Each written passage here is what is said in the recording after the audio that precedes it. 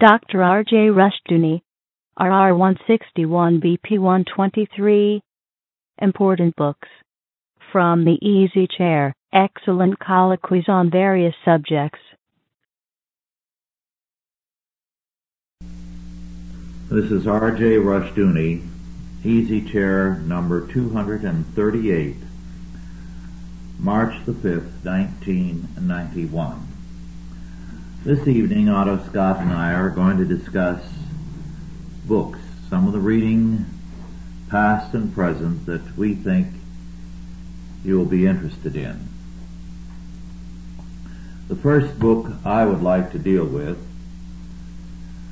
is written by a group of people, most notably Dr. Judith A. Reisman. The title is Kinsey, Sex, and Fraud, and it is published by Huntington House Publications. I shared a platform some years ago with Dr. Reisman. She has spent years doing the research on the Kinsey work and on that particular team of workers, on Playboy, Penthouse, Hustler, and a great deal of other publications. Repeatedly, her files in her office have been raided at night and things confiscated, so that she finally had to keep things in more than one location and in duplicate form. Anybody ever arrested or no one convicted of these depredations? No one. And she's been subjected to all kinds of harassment and ugly reprisals, attempts to keep her from publishing.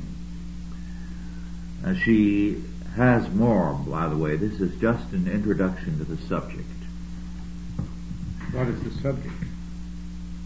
Kinsey, Sex, and Fraud, the indoctrination of a people. I see, but when you mentioned Playboy, Hustler, and the rest, she's going to go on this question of indoctrination? Yes. Using different examples. The extent to which, for example,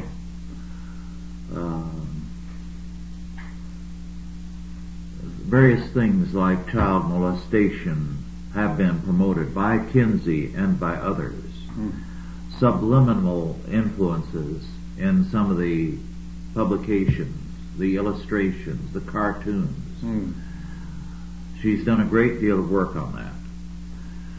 The work of the Kinsey Foundation was financed by the Rockefeller Foundation. And the goal of Kinsey was the overthrow of all morality. For him, anything that occurred in nature was natural. Therefore, child molestation, homosexuality, bestiality, and a great many other things were natural. The only perversions, as far as Kinsey could see, were attempts to enforce morality. Well, of course, the animal world is only involved in sex in terms of procreation. True, but he regards man as the higher animal, and therefore whatever man wants to do is natural. He spells this out in great detail. I wrote about this years ago myself, on how in his one of his earliest books, he said the only harm done to children was not by the child molesters, but by their parents and the clergy and others who made a big deal of the whole thing. Does she go into his personal background in this effort? She does some in this book, and she will more subsequently. Because the point arises, what's the origin of such an individual, you know? Yes. He was very, very careful to conceal his past and to make it look respectable as much as possible. Wasn't it? As far as anyone knows, so far, it apparently was, until he began his sex research. I see. One of the things they did was to get small children from a few months old to 2 or 3 years for sexual experiments. They were determined to prove that sexuality was natural to children and therefore molestation would be all right. And Dr. Reisman says these children were literally tortured. And they were insistent that these were pleasurable experiences for the children, and they were the only witnesses to what happened. But the dedication of this book is to the several hundred children who suffered inhumanely in the illegal sex experiments that constitute the basis for a significant portion of Dr. Alfred Kinsey's book, Sexual Behavior in the Human Male. Well, then he was a criminal. He was a criminal. For a time, the FBI was considering investigating Kinsey and his Sex Institute. I suspect they did not because of the powerful forces working in conjunction with it. This was mainly academia. Yes. The Rockefeller Foundation and academia were very, very much in favor of it. And, of course, everything was done to promote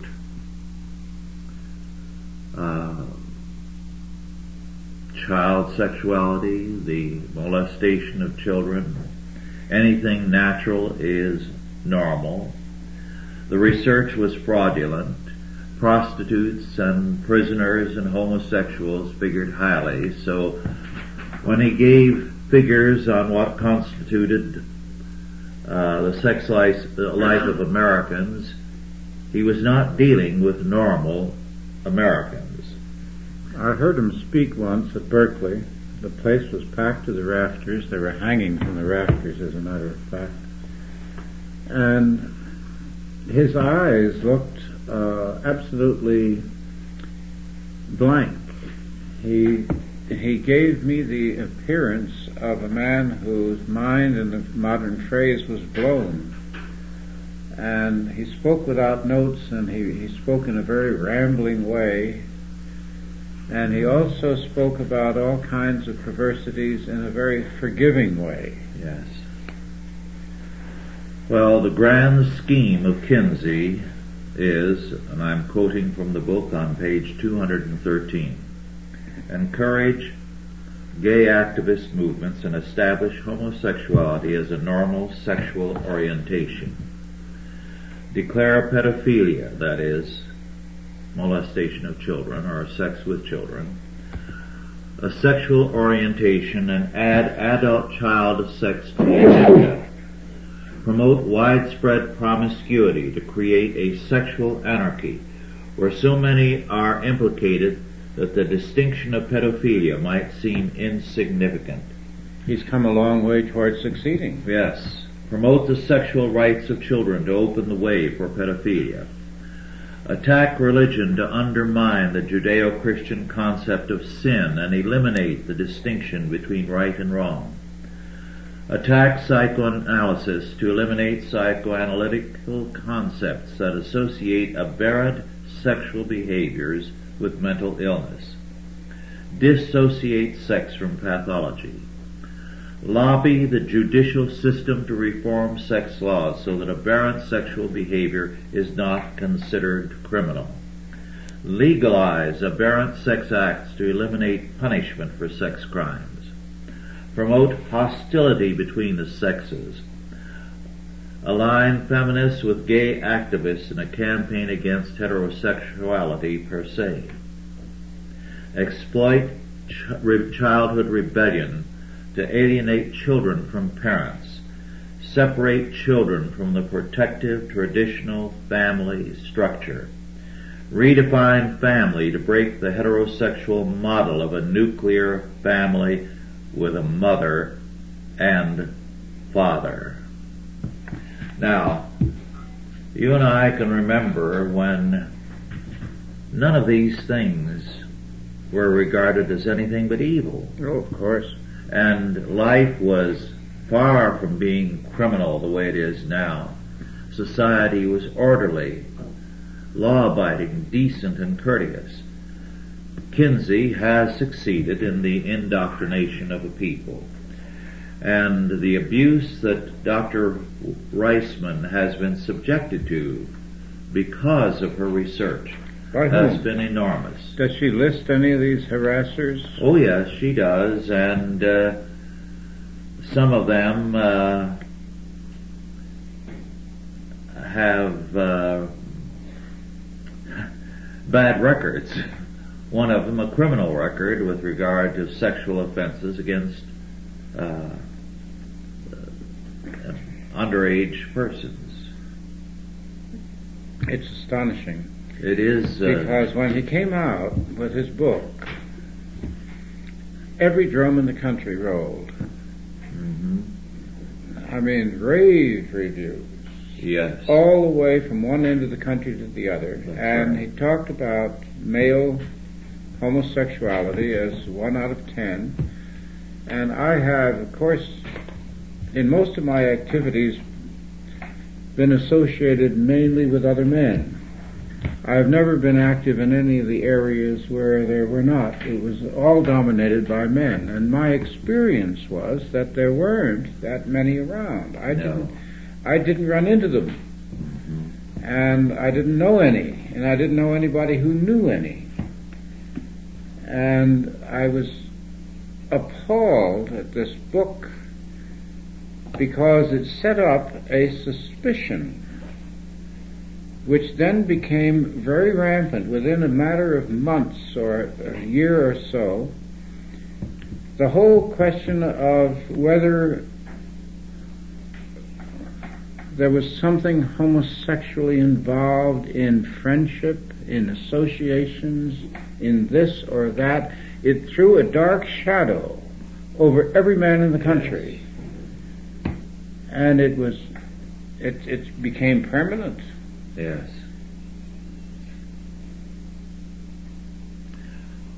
Well, Otto, yes, well, what would you like to go into now? Well, I was looking in preparation for this earlier this evening. I looked at my library and I saw a book which we haven't ever discussed before, The Brandeis-Frankfurter Connection.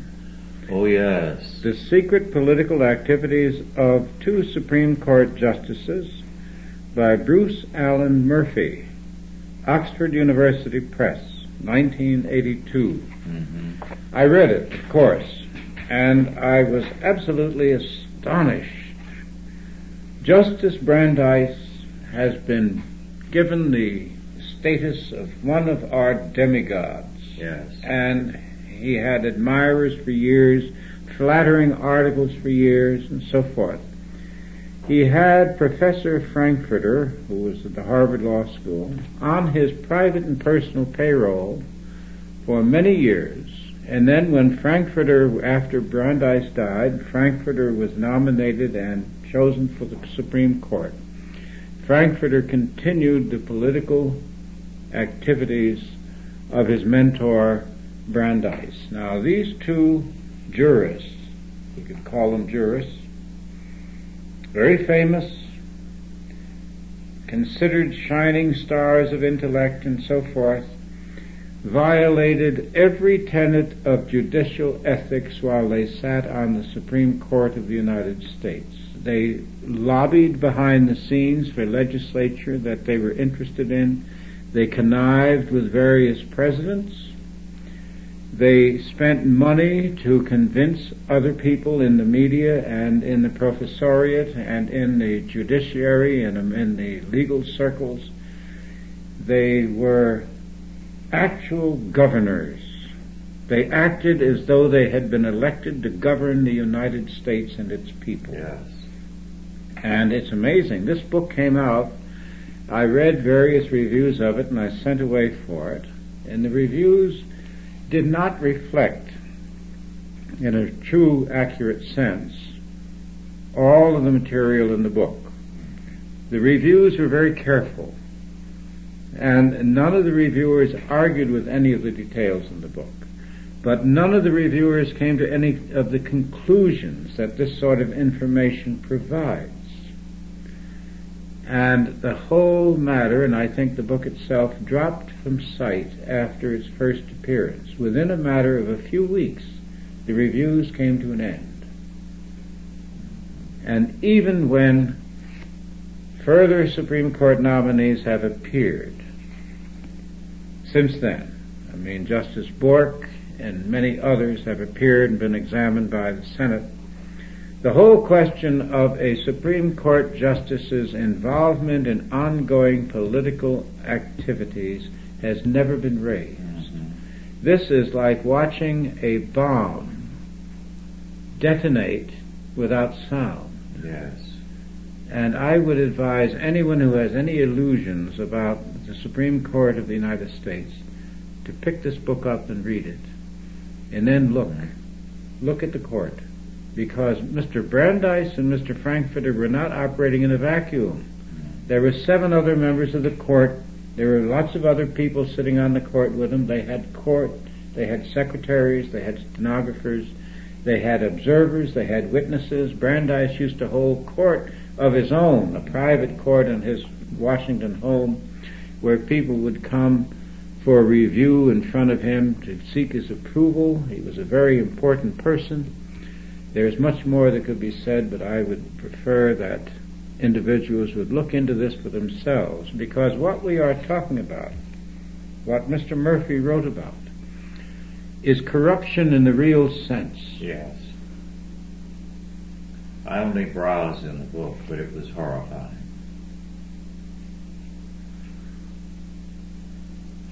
Corruption involves more than money. Yes.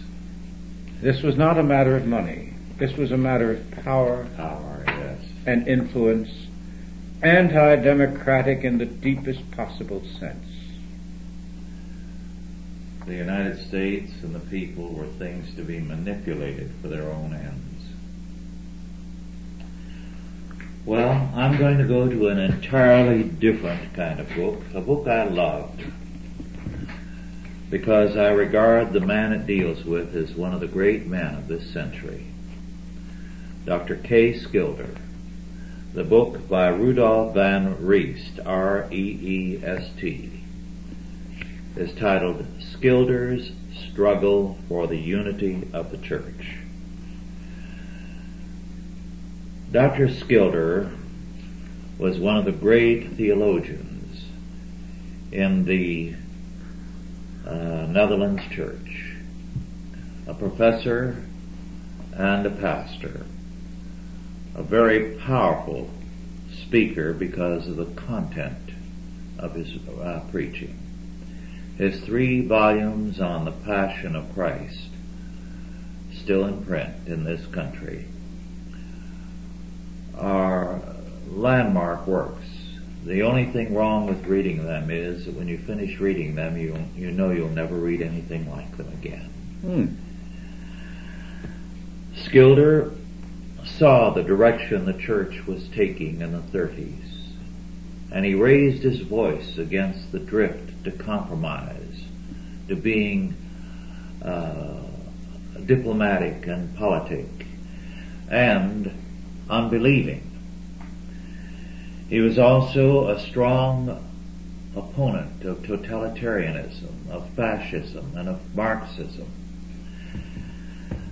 When the war broke out, he was, of course, a focal point of resistance, of speaking out against the Nazis who had taken over the Netherlands, and he was put in prison.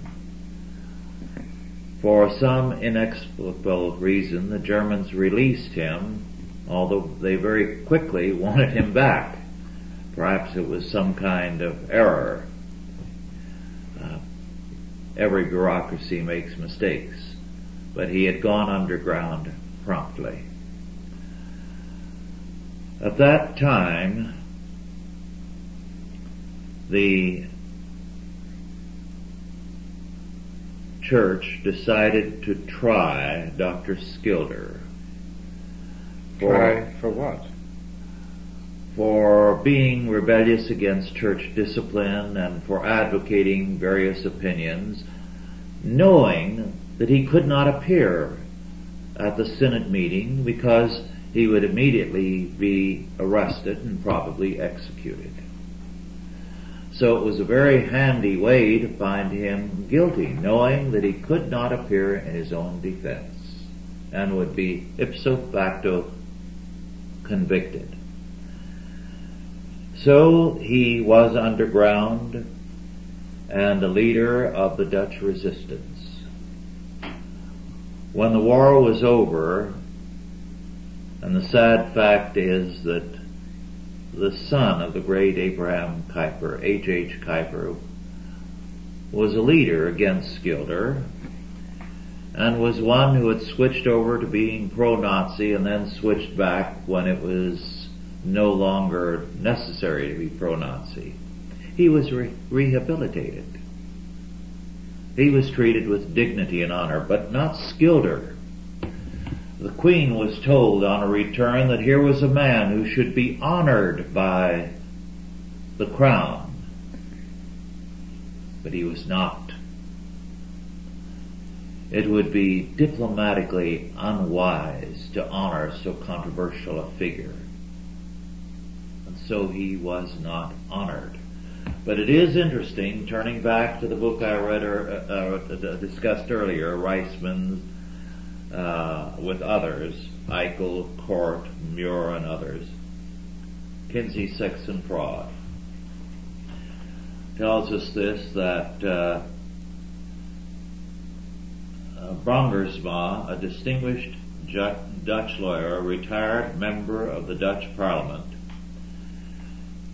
who was arrested in 1950, tried and convicted for having sex with a 16-year-old boy, spent 11 months in prison, but since has won reinstatement to the bar, re-election to the Dutch Parliament, and in 1975, as a reward for his services, the Queen made him a Knight of the Order of the Dutch Lion. He is, however, still a pedophile.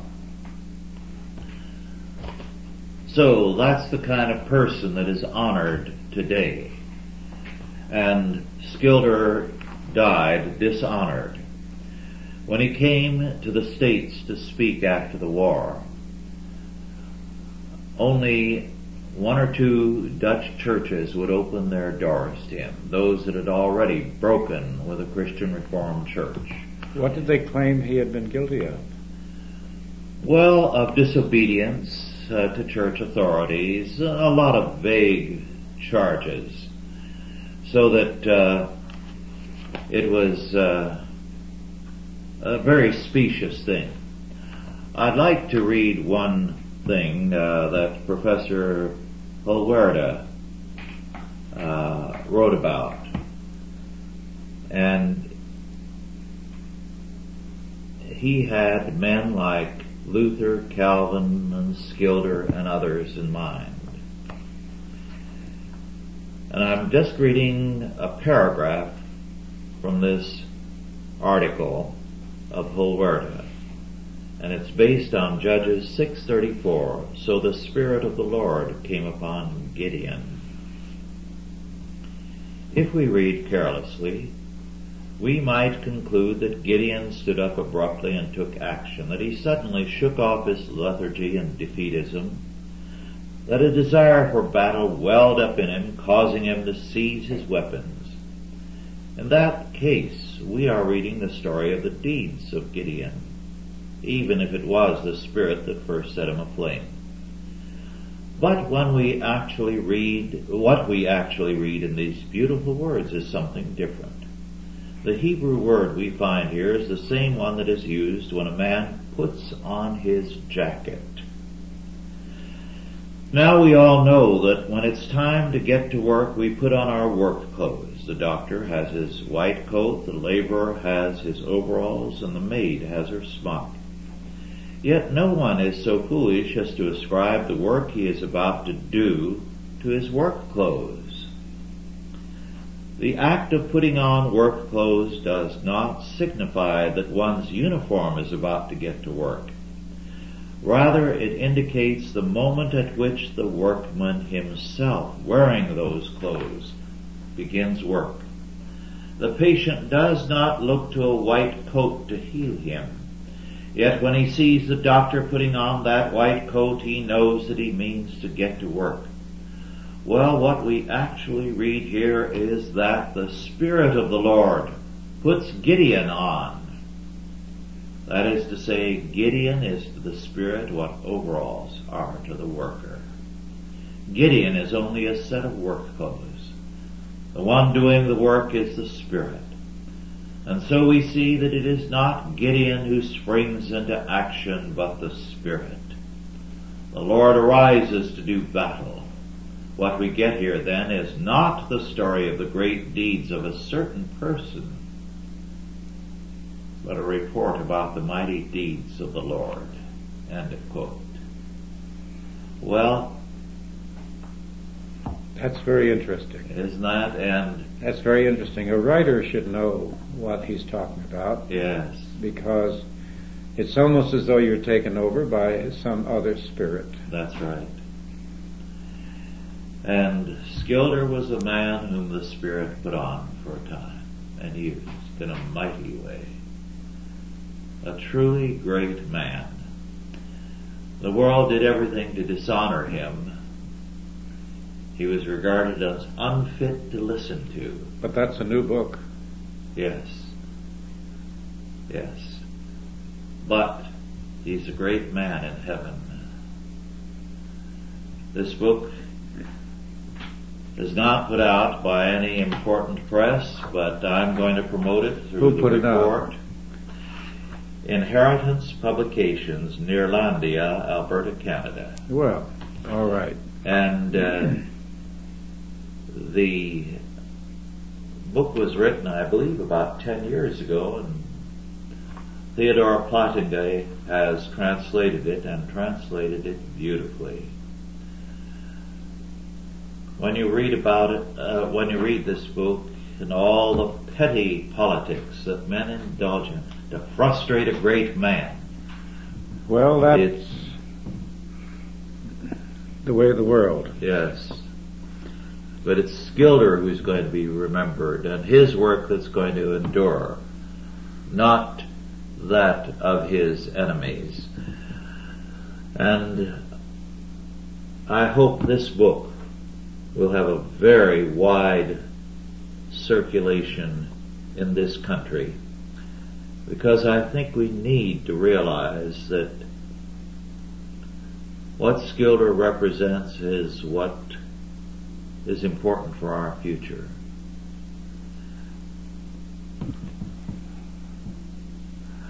Well,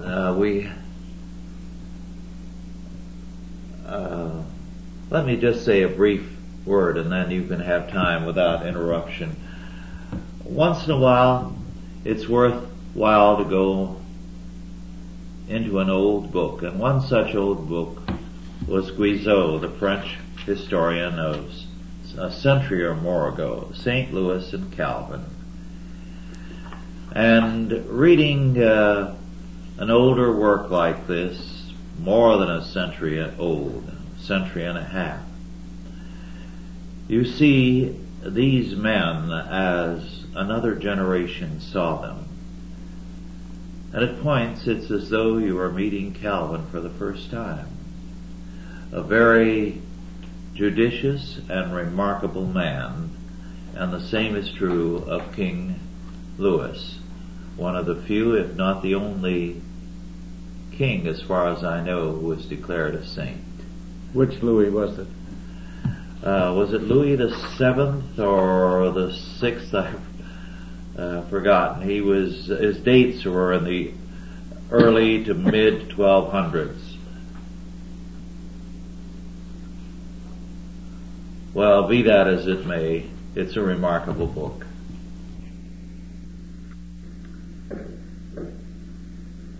Otto, would you like now to discuss another book? Yes, I seem to be on a sort of a downward trend, this particular discussion. But just sort of the luck of the draw. I have a book in my library called The Tyranny of Malice by Joseph H. Burke. The subtitle is Exploring the Dark Side of Character and Culture. It's published by Summit Books of New York in 1988. Joseph H. Burke is an English psychiatrist, and there are, I'm sorry to say, large sections of his book that are absolutely nonsensical. But there are also very large sections of the book that are fascinating because he's using illustrations from life, and he's naming names and using living examples. The tyranny of malice, we would call it envy. And he pretty well makes the case that our society today is pervaded by envy, and that's one of the reasons why we are constantly being exposed to the unworthy as objects of respect. It is a way of putting it into the eye of every person of talent and character on earth. And it is especially practiced by the media. The jealousies of the journalists have never really been publicly discussed, but I am well aware of them because I used to be in journalism. I remember that a journalist talking about his attitude toward General Westmoreland during the Vietnam War. This particular journalist was in charge of the Washington Post Bureau in Saigon. And he said at a dinner, and we were all having dinner at, as it happens, the Rockford College, I believe. He said, I'm like most journalists. He said I was not a jock. I was not particularly popular with girls. And he said glasses and in the middle of the class, so to speak. And then he said there's Chesty Westmoreland, who was a big star on campus and went on to become a great general. He said with a chest full of ribbons, he said when Chesty Westmoreland walks down the aisle to get on the platform, he said you can't help but want to pull him down. And I said, do you know what you've just said about yourself?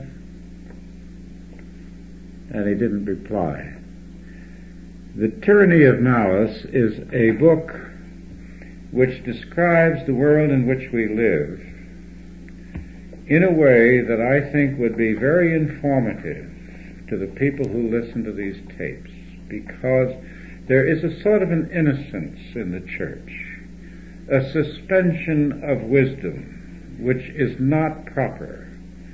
One should not forget his brain because he has a faith. He should use his brain to analyze and to judge the world around him and to keep abreast of its trends and to know what is happening. I believe the Bible talks about the wisdom of the serpent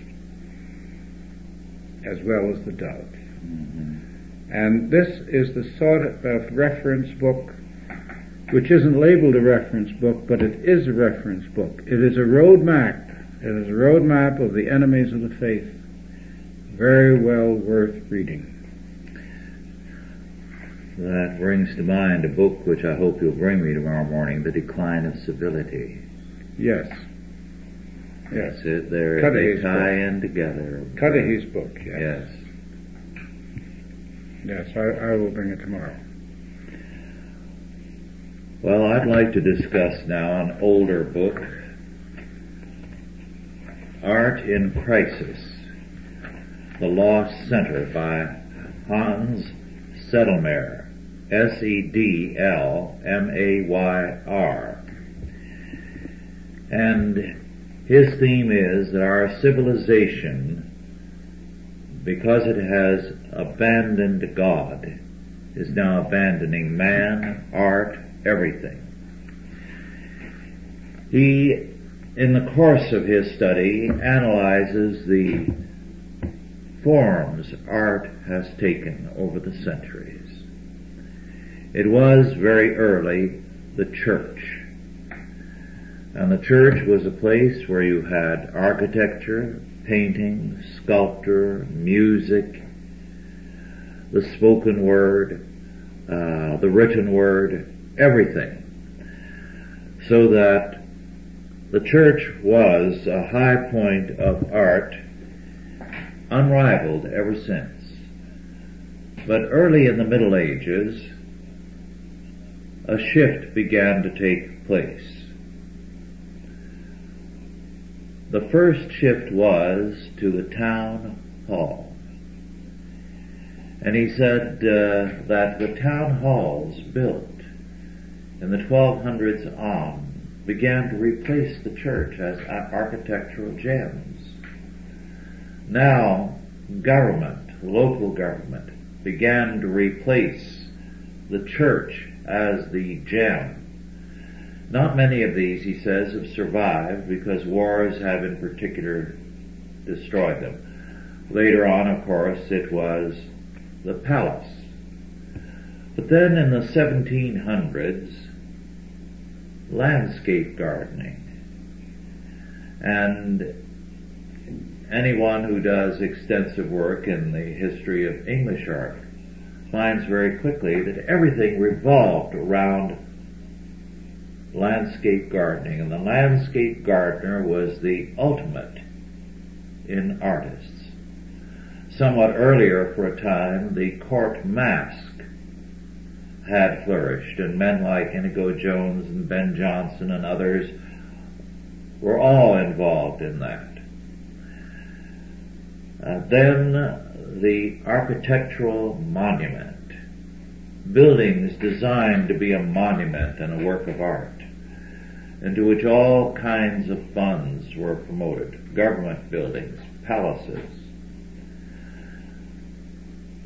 Then it became the museum, and the museum became a work of art, and everything was being produced for a museum. Once it was produced for the church, now you were producing for a museum.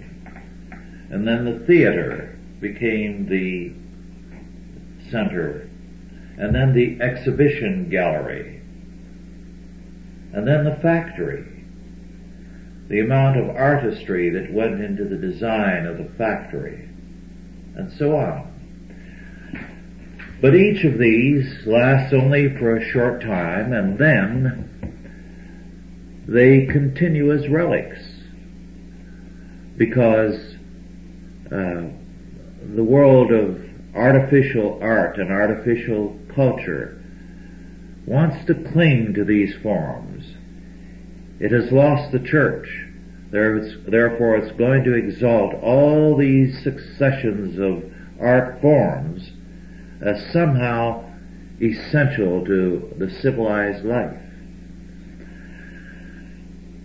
His analysis of this and of the decline of a center in life is very telling. The weakness of the book is that Dr. Settlemeyer wants to blame everything on Protestantism, although by his own record it began well before Protestantism. In fact, one could say by 1215, the time of the Council of Constance, the church had been put on the sidelines by the monarchs.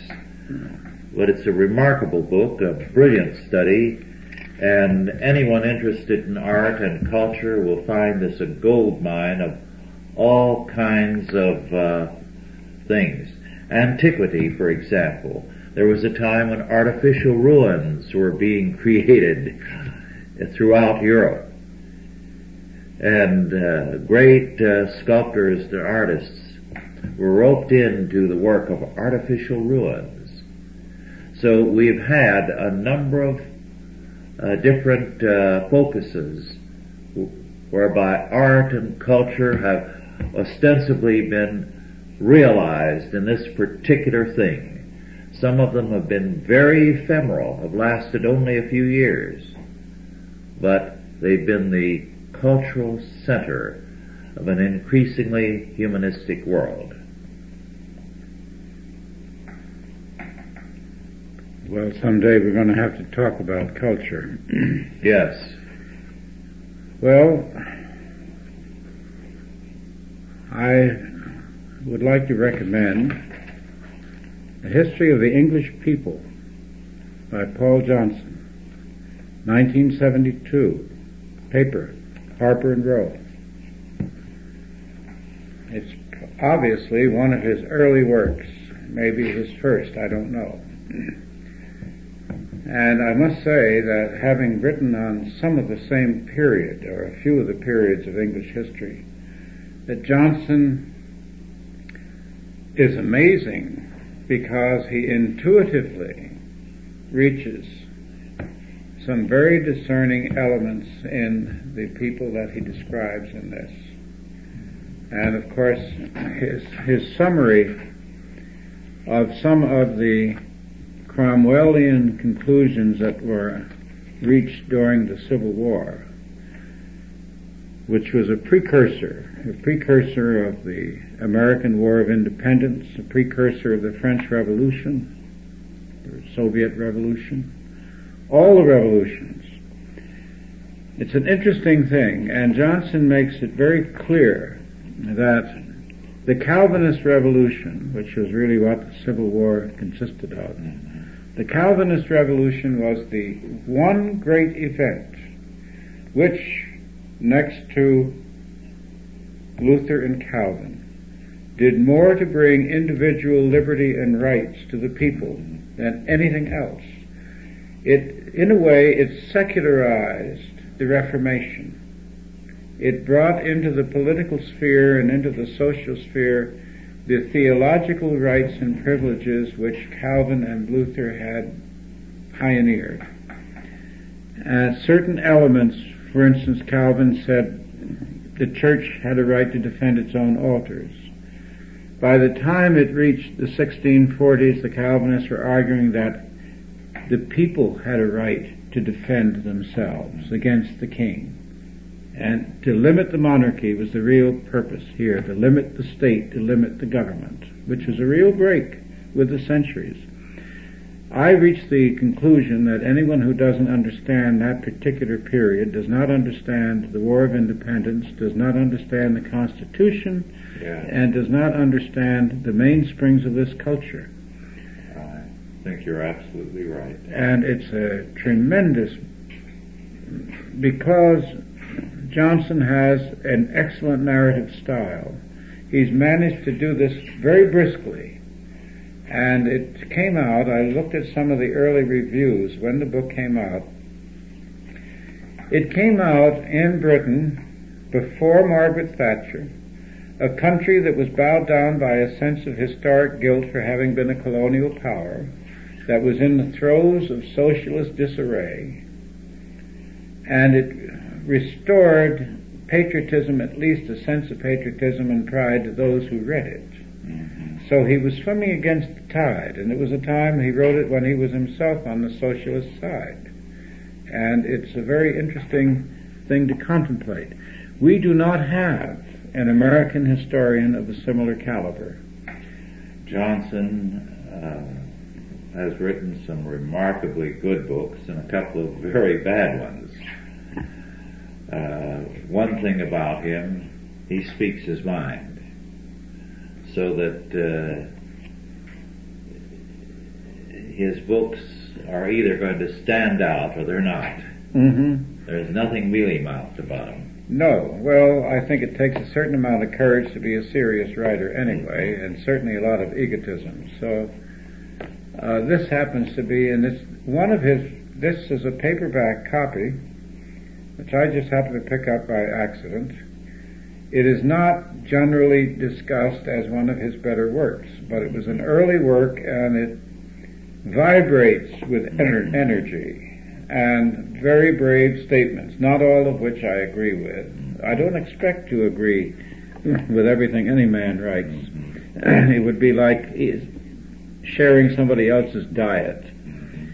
But I found a number of items in there that were fresh to me.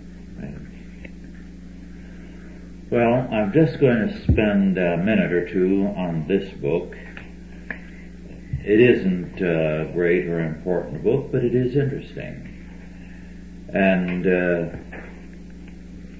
the title is Kingship and Pilgrimage, Rituals of Reunion in American Protestant Culture by Gwen Kennedy Neville, published by the Oxford University Press in 1987. And the interesting thing in it, as against medieval pilgrimages to a shrine, there are pilgrimages in this country to a family center, family reunions. Oh. It has been especially notable in the southeastern United States among those of a Scottish ancestry, but is common across the country. Families will come together periodically for a family reunion. They will renew ties and acquaintances. They will go to the family burying ground where sometimes people from some distance are brought to be buried, and to the old family church to have a service there, so that as against the medieval pilgrimage, the American pilgrimage is one to a family centered place. She says, I have called the gatherings kin religious gatherings. And the gatherings in fact form a pilgrimage system based on the reverse of the medieval and Roman Catholic pilgrimage that has been more fully described and studied. The Protestant pilgrimage system of returning home from wanderings out forms a complement to the Roman Catholic system of traveling outward from home on a pilgrim journey in order to seek one's spiritual fortune in the form of salvation or expiation. She also has a healthier view of culture. It's not quaint folkways or art, but the life of a people, religion externalized, as Henry Van Til said. That sounds very interesting. I have a book that I've discussed before, I think last year in Seattle. I'm not positive just when. How old are you? Age, Consciousness in American Culture by Howard P. Chudikoff, 1989. I didn't know until I read this book that up until about the 1850s or 60s that age was considered immaterial in the United States. That there were no birthday celebrations, that people didn't even know what their birthday was and couldn't have cared less. And that the ages of social gatherings included very young people as well as very old people and people in between, that it was assumed that age was just one of those things. It didn't come into anyone's consciousness unless, of course, you fell at old age or you were a child and you died and so forth. Age was, in other words, through the centuries, apparently, not a big issue. It came in with mechanization. It came in with running the trains on time. The whole business of our time zones, for instance, was set by railroad men.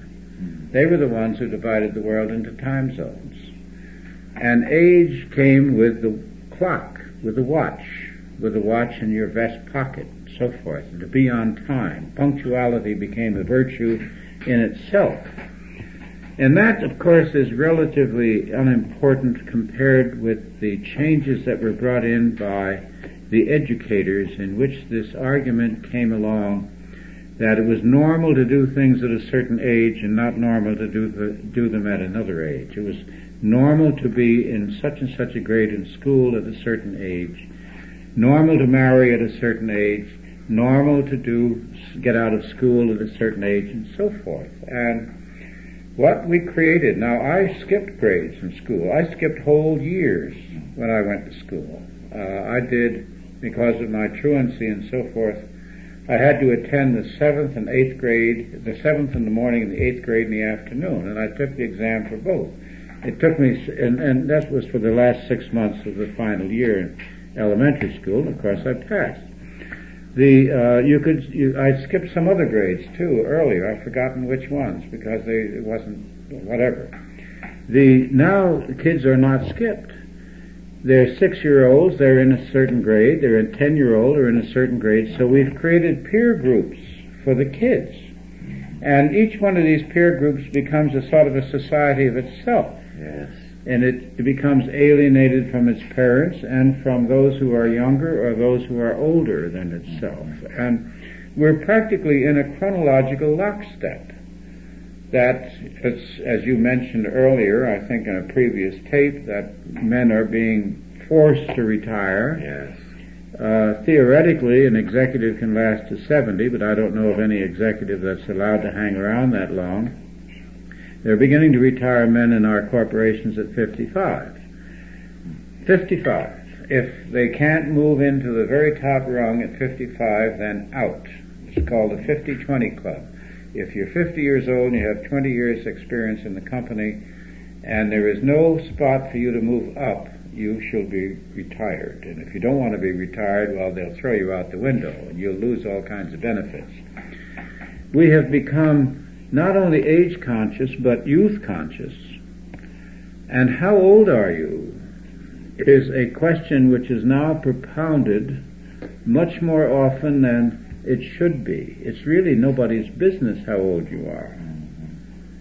It has nothing to do with anything, excepting that you know that if you tell people your age, if you're your age or my age, and of course you're much older than I am, then people look at us oddly. You know, they're very pleased to see that we're still wearing shoes. And it has interfered with upward mobility. It has interfered with the ability of the brilliant to go past the dull in academia. It has interfered with all sorts of things. It has become a sort of a straitjacket. There are expectations being made regarding chronological age which are absolutely bizarre. They really have nothing to do with anything, because each of us is highly individual. Some people maintain their energy in incredibly long periods of time. Yes. Others are old at 50. Yes. So it's an interesting book. He goes into it in much better, of course, than my description. One reads all kinds of, it's almost like looking at this culture from the view of somebody who is just being told about it. Mm-hmm.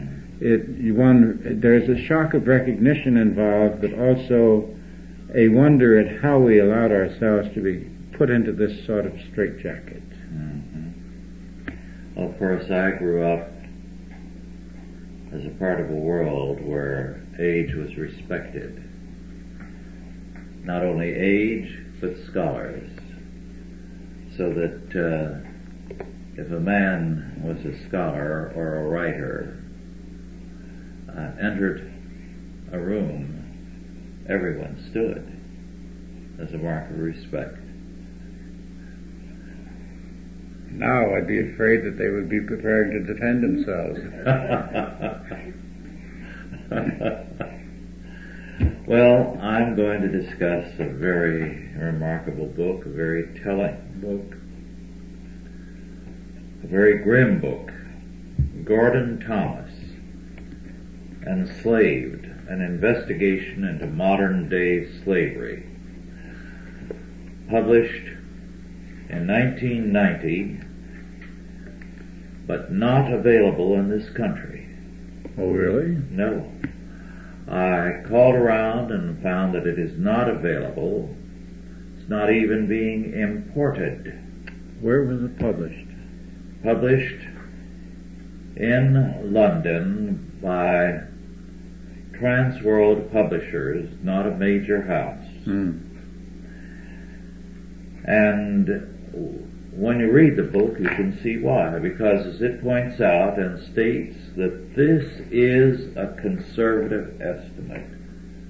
There are 200 million slaves in the world today. He's not talking about China and the Soviet. No. And of course, Kuwait, whom we've just rescued, and Saudi Arabia are countries where, although legally for public relations purposes slavery has been abolished, it exists and is widespread. But the reason why I think this book is not going to get any publicity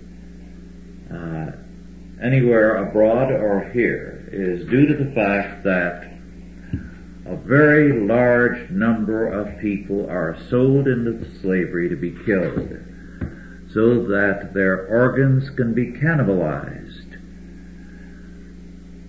Organ transplants are a big business today.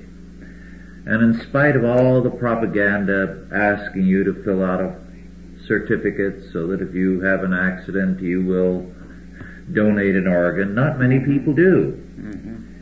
And yet there's no shortage of organs, for young or for old. And these come from people, slaves, that have been cannibalized. Oh, this is Burke and Hare updated. Oh, yes. And it's on a big scale, a highly professional scale. And hospitals don't want to know where the organs come from. No, of course not. And, of course, vast numbers of children for child prostitution, boys and girls. Great many to be sold into factories in the Far East to work endlessly until they're worn out and they're replaced. How did you get hold of the book? I picked it up in a bookstore in England, and it has not been reviewed. It has not attracted attention anywhere. But highly reputable anti-slavery societies that go back to the days of the black slave trade have been involved in the basic research, and they've never had more trouble than now in getting the facts out, because you had an organized Christian community at one time interested in fighting slavery. Yes. Well, our time is about up, so I'm going to have to end this, but this is a very important book. Thank you all for listening, and God bless you. Authorized by the Chalcedon Foundation. Archived by the Mount Olive Tape Library. Digitized by ChristRules.com.